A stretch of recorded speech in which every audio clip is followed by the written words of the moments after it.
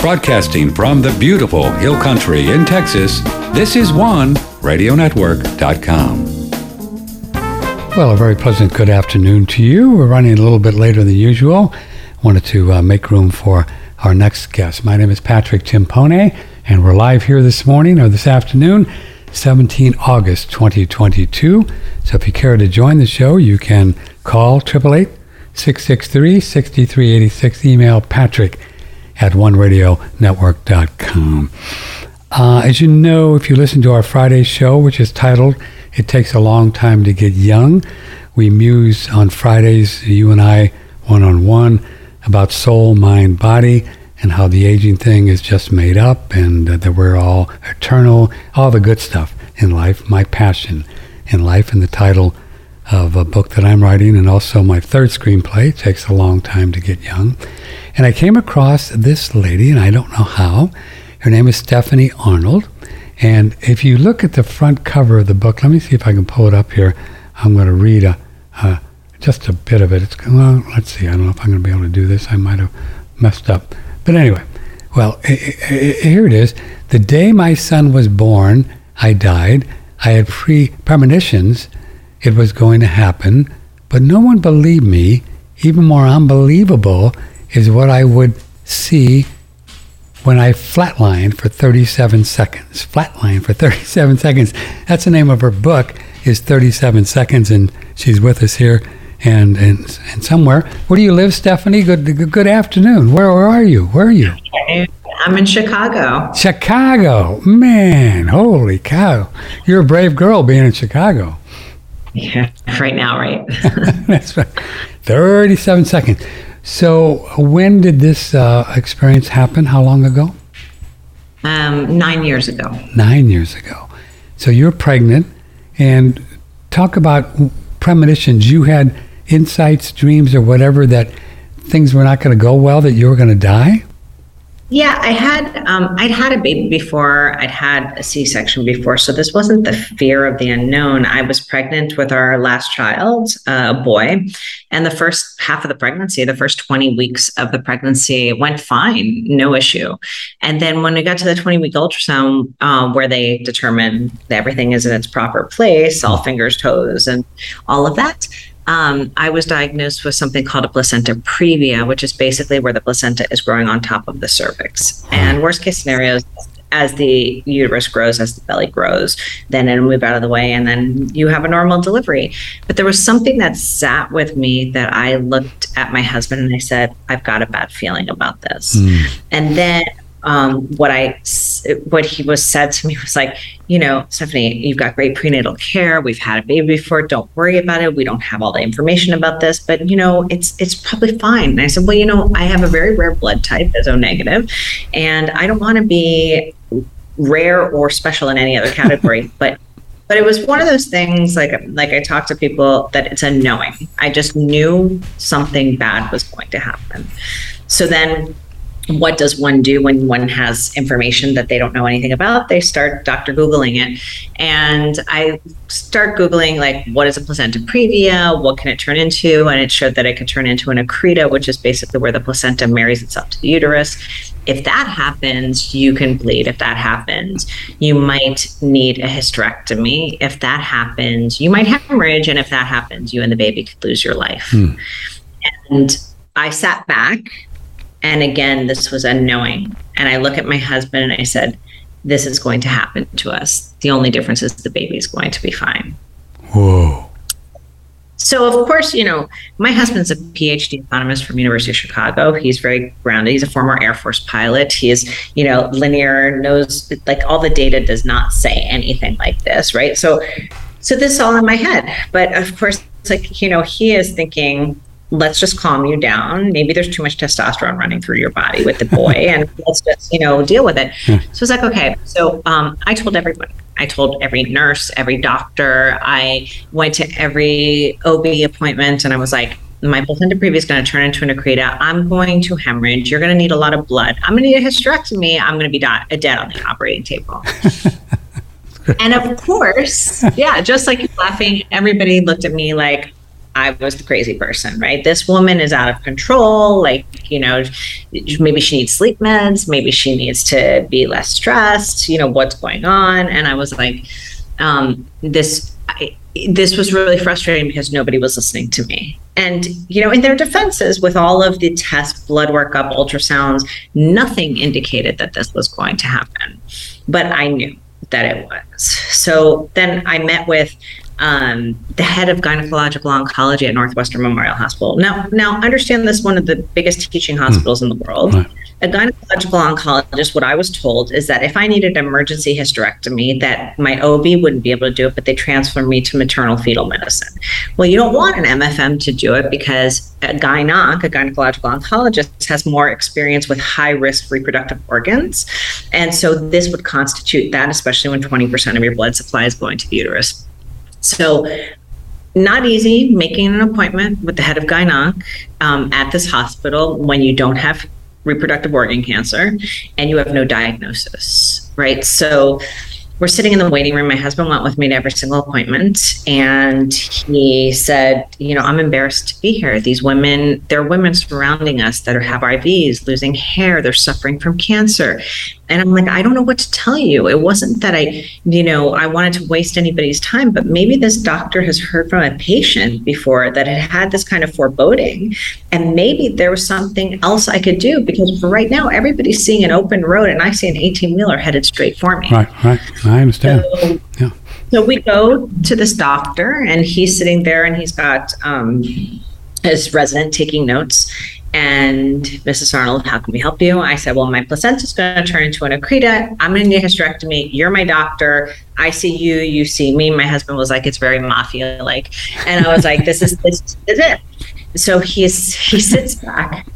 The resident stops taking notes. And he's like, Mrs. Arnold, have you been on the internet? And I was like, why, yes, I have, doctor, but this is what's going to happen. So they ended up saying, okay, well, why don't we get an MRI? If we see on the MRI that there's a merger between the uterus and the placenta, then we will schedule ourselves for the mandatory C-section you're having at 37 weeks. Mm-hmm. And I felt better because now I had something else to do. And I felt like somebody believed me. So I do the MRI. The MRI is negative for an accretum. And my husband says, you should feel better. And I said, I don't, because I'm running out of people to tell this crazy program. I understand. Yeah, I get it. Trust me. And right? just so you know, I was chuckling at you not because I didn't believe you. I was chuckling because I did believe you, because I know that you are a spiritual being in the body, which you're going to talk about, and you saw, and you knew, and the doctors didn't listen to you. Yeah. Well, so. Yeah. But it's tough when you're dealing in one dimension and you're dealing with data and you're dealing with everybody with big letters behind their names, including my husband. Right. And I am going off of a feeling. Yeah. Right. That doesn't bode well for medicine. Right. They want a diagnosis and then they want a treatment. And there's no diagnostics that are telling anybody that there's a problem. So I think at one point we had, and I write about this, but at one point I had, I was walking through the park and it was a cold winter day and the fountain was off. But then I was telling my daughter, who was almost 2 at the time, oh, but the fountain's so beautiful when it's flowing. And all of a sudden in my mind's eye, it turned to blood. And blood was rushing out of it. And then I felt my body hemorrhage. I had a visceral reaction to that thought. And so I grabbed the stroller, I called my husband, I said, meet me at the emergency room. So we go to the ER, they triage me and they said, Mrs. Arnold, are you okay? And I said, no, obviously I'm hemorrhaging. I'm wearing black leggings. I don't know. I'm too scared thinking, okay, the baby's going to fall out if, I take off anything. So no, you're not. Amniotic fluid's fine. Baby's fine. You're fine. And so my husband's like, okay, great, false alarm. And I was like, no, this is a warning, and it was just like, it was all foreshadowing. And it was this vehicle that just kept going and going. And so then at one point, my doctor said, why don't you have a consultation with anesthesia? So I said, okay. So I speak to the anesthesia on the phone. And I said, this is what I'm afraid of happening. And she says, well, this is where you'll recover. This is the epidural. This is all these logistics. And I told her, I said, I know all that, but what happens in the event this, and this happens? And she was startled by that. But she said, you're in a teaching hospital, Mrs. Arnold. We prepare for all sorts of emergencies. I hope I made you feel better. And I said to her, and she told me later, she'll never forget what I said. The last thing I said to her was, it is what it is. And then, I was almost done because I was like, what else can I do? Except I took to Facebook. And then I posted on Facebook. I'm like, if anybody needs blood type, I'm going to need it, right? So whatever, not that anybody could have given me my blood, but I was like, maybe somebody has heard about their pregnant cousin who had this foreboding, what this was. And I wrote goodbye letters. I sent out goodbye letters. I told people exactly what was going to happen to me. I mean, I was in Starbucks at one point and the barista was like, oh, how's your pregnancy going? I'm like, I'm going to die. I mean, I told everyone. So the day my husband was out of town, I was in Chicago feeding my daughter breakfast, and I started bleeding all over the kitchen floor. And I called him. I said, today's the day. And we get to the hospital, I get triaged again, and the doctor's like, and my husband is now on a plane heading back thinking that he will make it. And so I'm Skype chatting with him, and my doctor's like, something, that the ORs are quiet. I think you've been stressed this whole time. I think we should take the baby out. And so the last things I'm writing to my husband, I'm acutely aware that those are going to be the last things he's going to read over and over and over again. Yeah. And so I wrote, you made me the happiest woman in the world. Please, take care of this child. This isn't his fault. Take care of our children. I love you. And I remember everything else. And he still wasn't getting it. So he said, how do I, what did he say? He said, where do I meet you? And I said, 8th floor recovery, hopefully. And then I kissed my daughter a million times because, again, she's 2. And I'm thinking, this is the last time I'm going to see her. She's never going to remember me. And I get wheeled down to the OR. I tell my doctor one more time, there's something wrong. You need to put me under general anesthesia. And she said, Stephanie, I'm not going to put you to sleep, because if I put you to sleep, I put the baby to sleep. It's a dangerous situation. I know you're nervous. Jonathan's not here, but we're here to take care of you. And that was my last ditch effort. Like, here I am with an epidural, this baby's coming out. The fear is palpable, and I'm being wheeled into the room that is going to give life to my son and take mine. So one is having a C-section, you're laying down on a gurney, your arms are in a T form, you have a curtain in front of your face. It's very cold and sterile and gets eerily quiet. And if anyone has ever, you can imagine being buried alive. You can, feel like you're just taking your last breaths. And I swear, as God is my witness, I feel like I scared myself out of my body, because I've been petrified for 3 months straight, day and night, thinking all these things. 3 months, you were scared and worried this whole time, Stephanie. Crazy. Wow. Whole time. And what's interesting is people tell me, well, if you're given your expiration date, enjoy those moments with your family, take vacation, do whatever it is you need to do to I failed. I didn't do anything. You didn't do anything. I was like, I'm dying and I'm trying to save my life and no one believes me. I don't want to go. And I'm like, and my husband doesn't believe it. So you're telling me the love of my life, my soulmate, is not going to believe that there's this other dimension, that there's something else out there. I'm going to be dead and gone and it's going to be over. No, I'm not going to be satisfied with that. So... Wow. So we deliver a healthy, happy baby, and so the C-section just came out. The baby came out, right? Baby's fine. Everything's fine. He's great.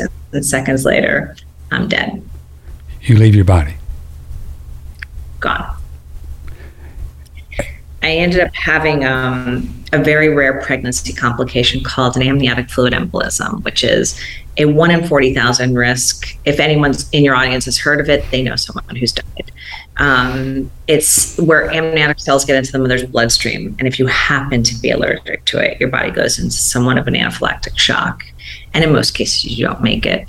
To give you perspective, Northwestern at the time, was, I think, almost 30 years in existence. They delivered 12,000 babies a year. They had 10 in their entire history. 10. 1, 2, 3, 4, 5, 6, 7, 8, 9, 10. 6 did not make it, and the other 3 were in permanent vegetative states. I flatline. The first part of the AFE is you flatline. You cardiac arrest, gone.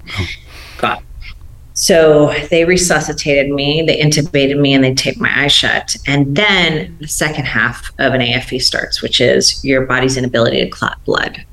And your normal body is 20 units of blood. And again, I'm O negative, so I can only receive O negative blood, but I can donate to everybody. So my body was given 60 units of blood and blood product to save my life. 60 units, wow. And so then they stabilized me and they put me in a medically induced coma and they transferred me to surgical ICU. Now, I predicted a lot of things, but what I didn't predict was that there was a crash cart and there was extra blood in the operating room at the time of delivery. Mm-hmm. And when I asked later what happened, they said the anesthesiologist I spoke to, the very last phone call I made, she said she was uncomfortable with what I said. She had never had a patient speak so clearly about what was going to happen, mm-hmm. had a baby before, had a C-section before, and sought out specialists to save her life.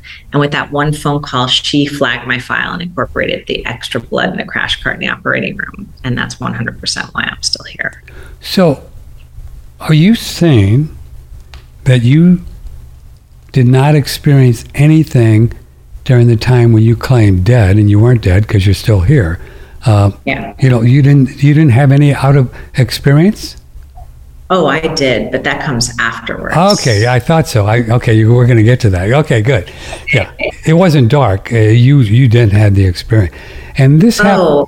Yeah, this is what we're. Yeah. So tell us what happened. So, what's the first thing? What's the first thing, Stephanie, that you were aware of that was different from where you were? Light? So let me clarify how this happened, because for months, people would ask, did you see the light? I was on a talk show once and the host was like, did you see the light? I'm like, I don't know, man. They gave me a lot of drugs. I have no idea, so I wasn't afraid to say that there wasn't or there was, but if there was a way to find out, I wanted to. Traditional therapy wasn't helping me. And I felt like, and everybody kept saying like, maybe you manifested this. Maybe this was a self-fulfilling prophecy. And I'm like, no, I got messages. Like there was something that was so strong that, yes, I was listening. So I'm like, so I wanted to find out. So I ended up doing something called regression therapy, which uses hypnosis to take you back into moments of trauma. I wasn't thinking that I would get any answers 100%, but there was nothing traditional about what happened. So why do I need to use traditional therapy? Right. And so I videotaped that therapy, and it took about 30 hours. And basically, for your audiences, it's like, they use hypnotherapy like to access moments in your life that are stored as film strips in your brain. So if you are under hypnosis, you're relaxed enough, you go in as an observer, you pull one of those film strips out and you can start seeing a full picture. Now, the interesting thing is many times you don't know whether what you're saying is the truth or not, but I will get to that in a moment.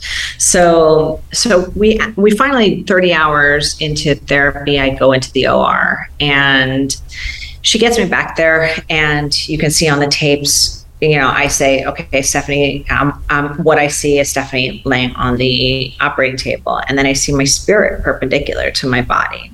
And then when all hell breaks loose, I see the nurse who jumped on my chest to give me CPR. I saw which nurse hit the button for the code. I saw what my doctor was doing at the bottom of the bed, the anesthesiologist by my feet. I saw what my daughter was doing. It was a complete out-of-body experience. I saw that there wasn't one crash cart, that there were 2 crash carts.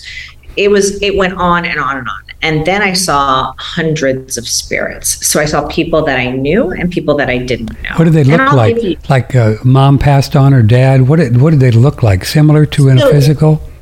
Yes. similar to that, but with a glow. Yeah. And and it wasn't like I didn't see buildings, I didn't see God. It was warm, it was inviting, and and the way I described it was like I was 2 steps below where the congregation was growing. Like, it was like people curious.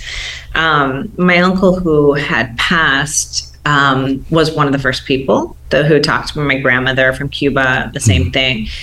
And I know I've read articles from Psychology Today saying, of course, when people are traumatized, they want to see their loved ones, but it's the ones I didn't know. We'll put a pin in those, but it's the ones I didn't know that had message for the people that I do know that I could never have known. So anyway, so I go through this whole therapy. You see my body seize, convulse, collapse, go through a physical pain.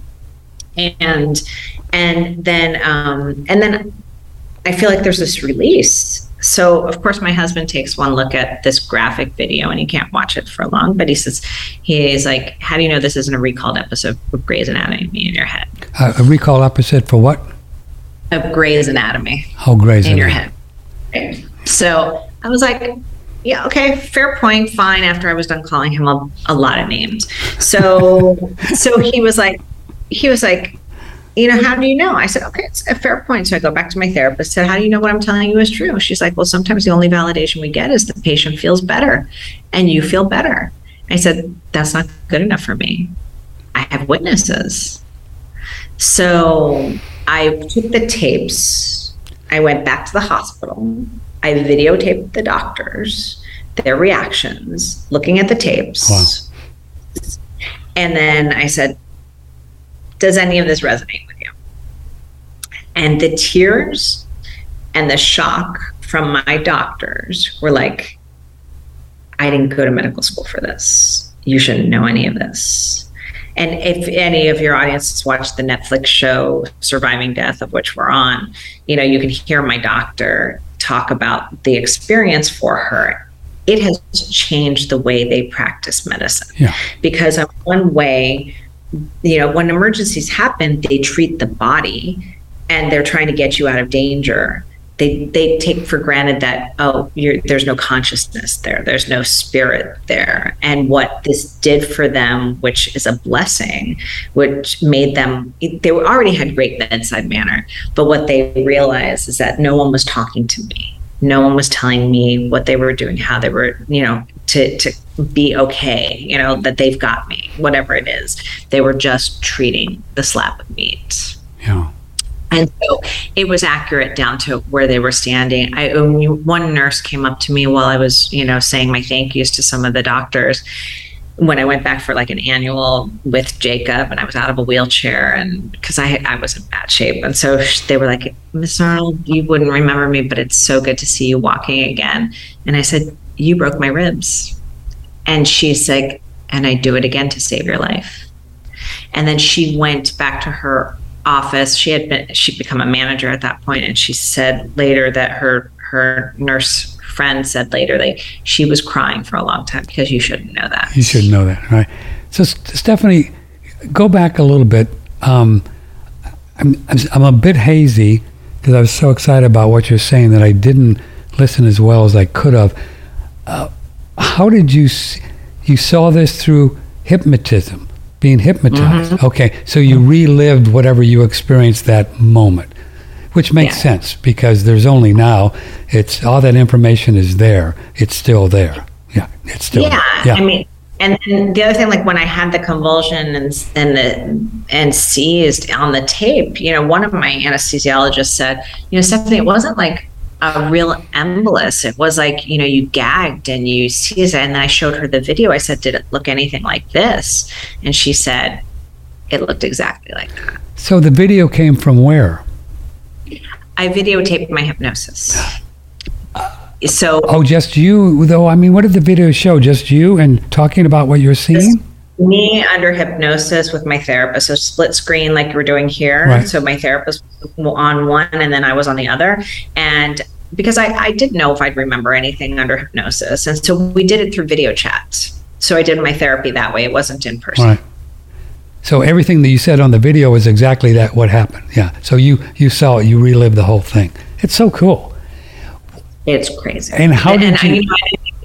I tout like my TV career, my previous life, because it was like there were parts of me, I didn't do this on purpose to say, okay, here's this, but I'm so research oriented that the story that I'm telling you sounds bonkers, but without the Facebook posting, without the documentation that I had, without the goodbye letters, without all of the tests and all of the things I went through, it would be unfathomable that somebody could go through this, let alone believe it. And then the post of doing all that, I don't want to be labeled like the, I am who I'm married to, my career, my life. I'm like, I'm putting myself in this place under a guillotine.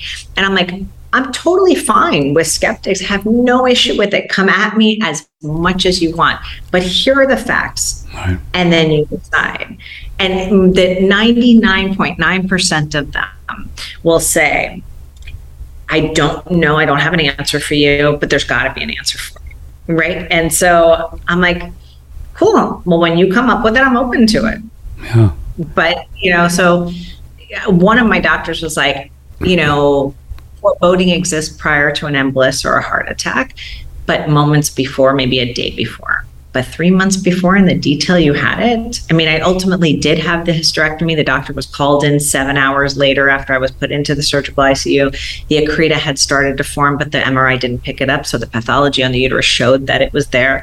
So there were all these things that one after the other was like, there's no way. Even the test. I mean, and you have margins of errors with the test, not all of them. So when you someday tell your son about this, if you choose to, how will you describe and paint to him the picture of what and who was the entity that knew this and experienced this? How would you tell him about that?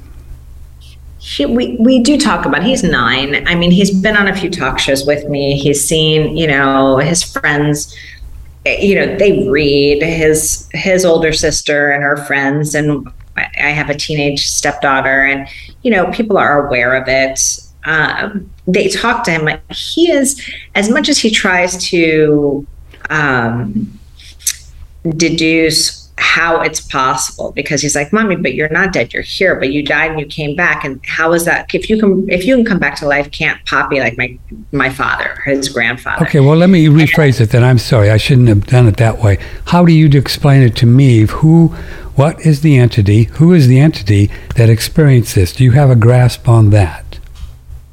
Yeah, I mean, I believe that my uncle, who I was closest to, was the one that was giving me those messages, only because the only thing I was craving during my pregnancy were cigarettes, and I don't smoke cigarettes. And there's only one person in my life who had balls enough to smoke in front of me because I'm asthmatic.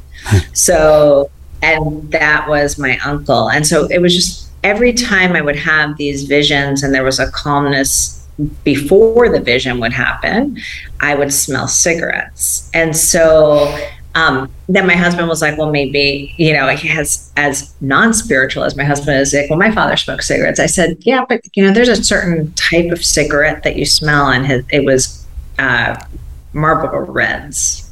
And so it's got a very pungent, very strong smell, and that is what I was craving. Right. So I believe that he was the one sending me those messages in whatever capacity he could, and it's how I start the book.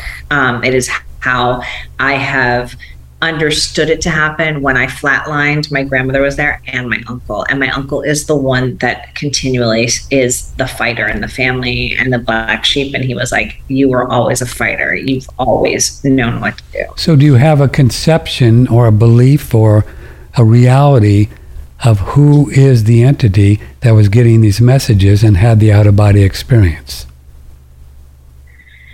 I don't think I've processes that way. I feel like the spirit and the body are two separate entities tethered together with an umbilical cord. And when we flatline, that umbilical cord gets severed. And so, because during my regression and I saw the flatline happen, And when I came back into my body through the regression, it was incredibly painful being thrusted back in, but it was all coming from my dantian, from the womb. And so maybe for me, it's because it was a pregnancy trauma. Maybe for me, that's where the wound is and where the healing has begun. But for me, that's where spirit came in and out. Have you, so you're liking spirit to who connected with you, not separate from you. You say spirit. Correct. Right. Yeah. So this time, in this lifetime. I'm sorry? In this lifetime. Correct. In this lifetime, I'm tethered to me and housed in this body, as this Taoist priest once said to me. He's like, this is your 5-star temple, and if you don't take care of your temple, then the spirit decides to jump ship and find another 5-star temple. Do it again. So do you have any fear now of what they call dying? No. How could you? Because you know what happens. Yeah, the only sadness I have, and it's what I tell people on TikTok and all this, is that the sadness I have would be what everybody has, is that you can't hug that person anymore. Sure. You can't share those moments physically, but the death moment, the actual impact of death does not hurt. And when you are there with your loved ones or those entities around you, and you're feeling love and you're feeling light, it's pleasant. It's just in those moments, people tell me, well, your near-death experiences, I hear you talk about it like you didn't like it. Everybody talks about wanting to stay there. And I said, no, of course I didn't want to stay there. Of course it wasn't pleasant for me because I didn't want to be there. I have a husband I love. I have children I just want to be with. And I fought, not that it wasn't pleasant. It just wasn't pleasant for me because I was like, no, we are not doing this right now. It's not time. It's not time. Yeah. And so then my husband gets into a philosophical conversation about predetermination and free will. And I said, I think they're on 2 separate courses. And he is like, why would you say that? I said, because he's like, so you were always going to survive. I said, very true.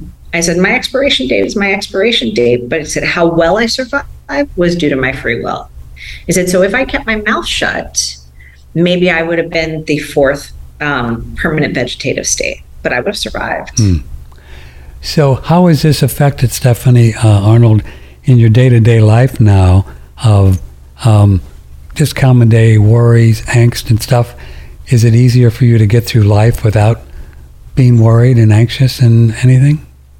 It's not anxious. I am not the mom I used to be because I had intuitive moments as a child, and I talk about that being on low voltage. Then you go asystolic, which means no electricity running through the body, and now I'm on high voltage. So for many years, so this happened 9 years of many years, I couldn't contain that high voltage energy as an empath, and I would start feeling other people's pain, and I'd also be feeling their life and death situation, which was like, oh my God, I have to stop this, and it was like, it was too much, and I couldn't go outside, let alone go to play dates for my kids or go to school functions, and I couldn't be in a room with more than 5 people because it would be too overwhelming. And so I feel in that respect, my kids have lost out on having the mom that can be down in the dirt playing with them in play dates and birthday parties and jumping around and having casual talk with moms about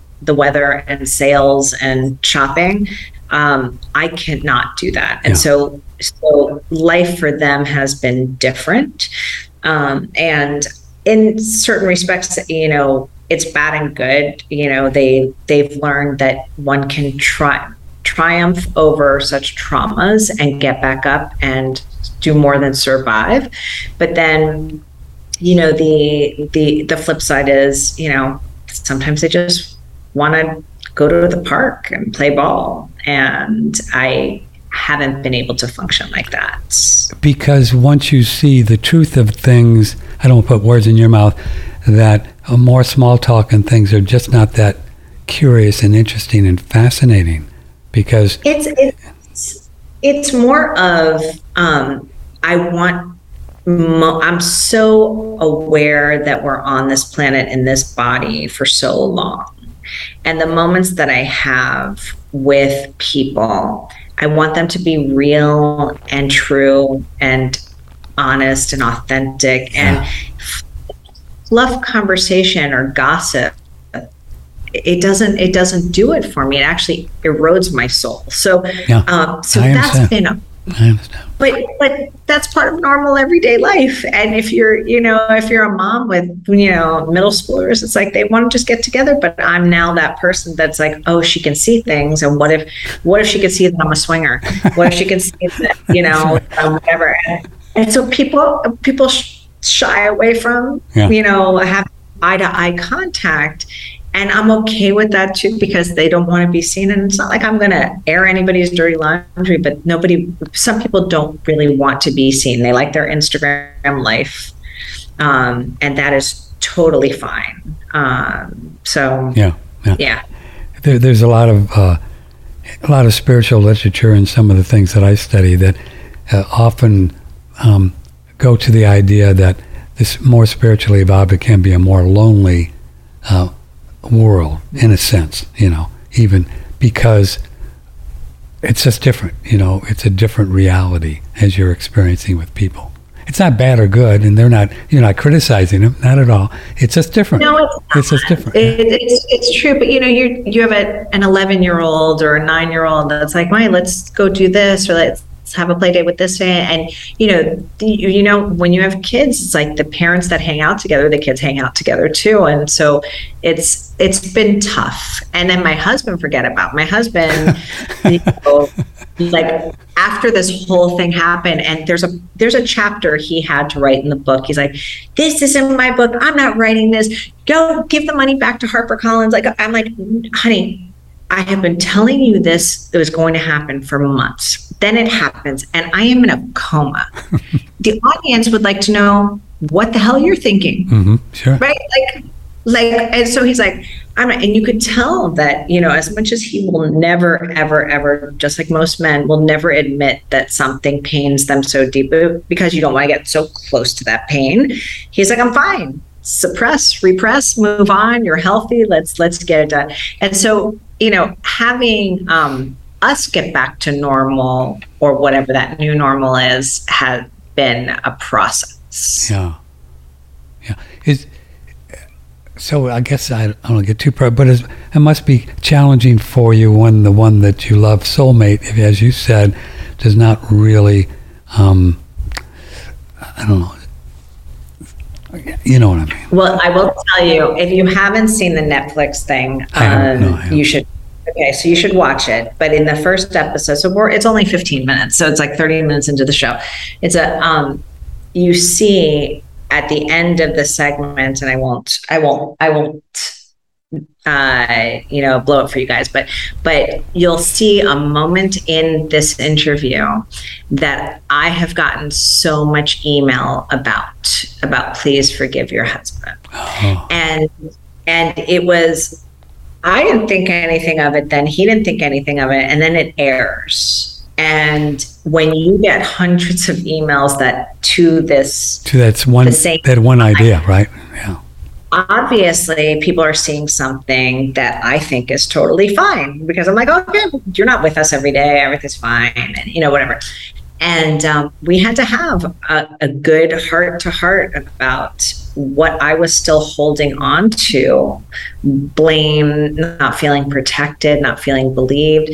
And the reality is now he believes. He believes me. He believes that I can see things. He doesn't know where it comes from, and he's not going to go down that rabbit hole with me. I mean, I have been on this search, on this journey to find out how it works, the mechanics of how it works, because I have continued to experience premonitions. And I just want to know, is it hardwired here? I'm feeling energy. Is it a quantum physics or quantum entanglement idea? Things I would never be able to understand at first glance. But if there is an energetic explanation for it, I think I want to ground myself in some sort of science, because there have been moments, and this gets into a much deeper spiritual conversation, but there have been moments that scare the crap out of me, thinking, what if I didn't speak up? What if I heard it? Like many people hear things and say, no, it's just not logical, so I'm not going to say anything, and they lose their lives. I would have missed out on all of these moments with my family because I didn't lean in trusting my gut. Yeah. And whether the gut is coming from someplace divine or whether it's coming as a hardwire, I would like to know a little bit more, just to, help him, help me. And then also, he has become more spiritual, but not in the blatant ways that one would consider. Yeah. So I see it. I do see it. How did you do? Did you go through the whole idea of forgiving him? And did that work? And did you feel a loosening of the energy between you and he? Yeah, but it was more of, it was my work to do, not his. Sure, of course. It's always our work, right? It's never the other person's work. Yeah, but it was more of, I had to recognize that my husband's foundation on which he stands is solid concrete, and what I am sharing with him in the way that I think would create a major gap in his foundation. And so with the tools that he has, the way he communicates and the way that he shares ideas and the way that he speaks and the way that he processes and his executive functioning is totally different than what my right brain handles. I understand. And so it took me the work to realize, okay, this isn't his fault that he didn't believe me. He believed it to a certain extent because he went to all these appointments because he was scared for me. So in his way, he did everything he could with the tools that he had to protect me, to believe me with the data that he had, right? And I'm sitting here saying, that's not the data that you need to judge. The data you need to judge is the thing that you can't see. And that doesn't work for somebody like him.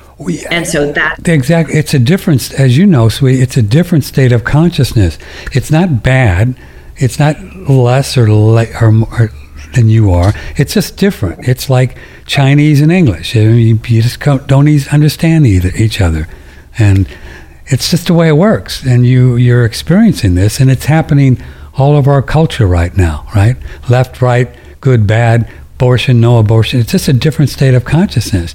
And people are fighting with each other because they want them to, but it's just an illusion, the whole thing. What you experience is real, and it's the truth, and you know that. And what are you going to do? What are you going to do, I'm going to shout it from the rooftops, because at the end of the day, the story is helping other people that are looking for foreboding or experiences that they're having. And when I was looking for it and it didn't exist, now it exists. And so by sharing our stories, no matter how crazy they are or who believes you or doesn't, you're inserting yourself into this narrative so other people can feel brave enough to share theirs. Because as a collective, the more people that share these ideas, the more that it becomes believable, and the more that people will lean into and trust themselves when they feel something is not going to be right in a situation, or that some danger is lurking, whatever it is. Or something's going to be wrong. This still voice within, which is the Quakers call, and we've all get this information, as you said. We spend lifetimes not listening to it because it's just too crazy. Come on. And it's like, no, that can't be right. But this information comes in all the time, and all we have to do is listen. And every soul has this opportunity to listen and to change their life, because we all know everything. We all know it all. We just do. And you just listened. And I think that's really beneficial to help people know that they can listen too, and like you're doing. And it's good. It's a beautiful thing. It's a beautiful thing. Good job. Thank you. Really. Well, I honor your bravery and your wherewithal to buzz through it like you have, and it'll keep going, and you'll just keep learning and growing. It's great. Good for you. So your book is called, let me bring up the title again. Yeah. 37 Seconds. So you're spending a lot of time just like doing, let me show it on the screen, a lot of time just doing shows like this and talking about it. Do you going on tour and everything? Well, I did a book tour when it came out. The audiobook came out with the Netflix show last year. And so that has been doing well. And no, I mean, every time there's an opportunity to talk to a different audience, you just never know who's needing to hear that voice at that particular time. Yeah. And so I wish I could do them all, but whenever I can in those moments, it's like, okay, let's do it. I just started a TikTok, so people can find me, Stephanie Arnold 37. You got to have a TikTok, girl, right? You got to have a TikTok. Yeah. So Stephanie Arnold 37 is TikTok, but people have been asking these questions, the same conversations that we're having now, and younger generations. And so they're questioning what happens. Does consciousness exist? What happens after one flatlines? What does it? How does one feel intuitive? What does that feel like? Does one need to go through such trauma in order to be? And so it's great. It's a great educational tool. And then so anybody can find me by going to my website at stephaniearnold.net if they're ever looking for a. Because I do a lot of speaking at hospitals. And I bet you do, yeah. It's great stuff to help people just to understand. So for what it's worth, I don't want to impose on your time. I'm the host here, but I've been blessed to have incredible body-to-body experiences, a lot. I went through a tunnel in 1983, saw the light. I had a being with me, Stephanie, and it was the most amazing thing I ever felt. It was like free, crazy. And then I start asking telepathically, I said, well, what will happen to my dog and my mom and my dad and my girlfriend if I keep going? And this being who was with me said, oh, they won't exist. They won't exist. And you contemplate that. And that's interesting because when you go to a different state of consciousness, the other people do not exist. You just go. Mm-hmm. And so I kept going towards the light. And at some point, I knew that I had to come back. I just knew. And that what prompted I'm sorry? What prompted the out-of-body experience? It just happened.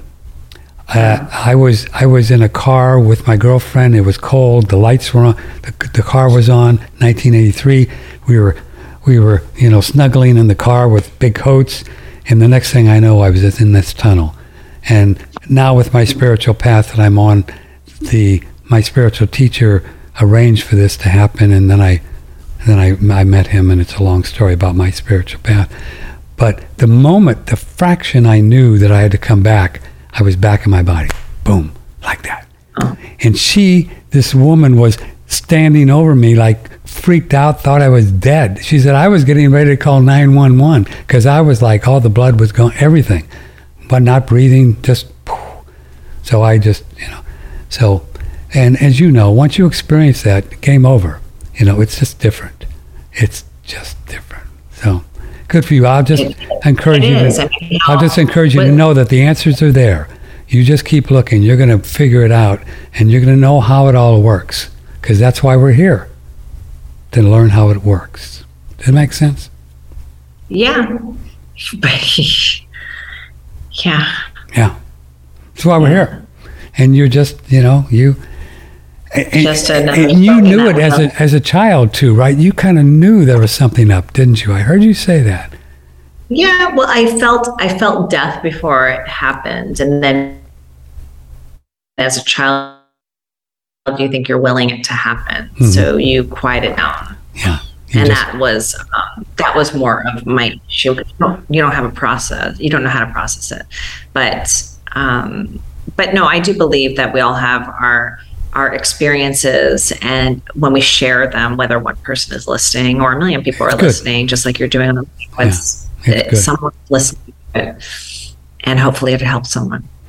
When I was a kid on Saturday mornings, I would just go up on that ceiling and look at my body hanging down, and I just felt the most amazing, and I just thought everybody did it. I never talked to anybody about it.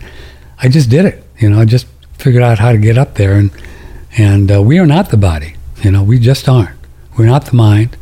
We are soul. Right. We are spiritual beings, and you know that. And this is but there's so much awakening happening people like you coming up and me on my talk show and other people.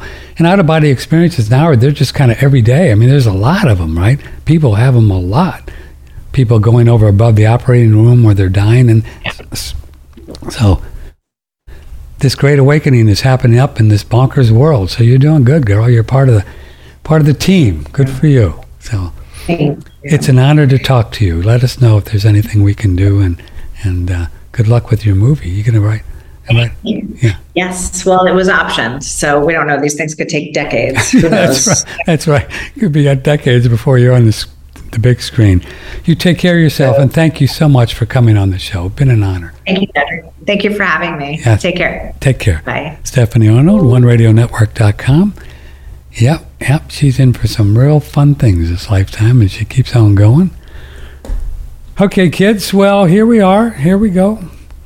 I will see you on Friday, and we will do It Takes a Long Time to Get Young, and this is what we talk about. What Stephanie experienced and what you can learn to leave your body. This is what we talk about. You can learn to leave it without having a traumatic thing happen. You don't have to die or, do that. You just don't. You just don't. So I'll see you Friday. Okay? Take care. 10 o'clock. Be there. Be square. We have lots to talk about. I love you all very much. Take care. Bye.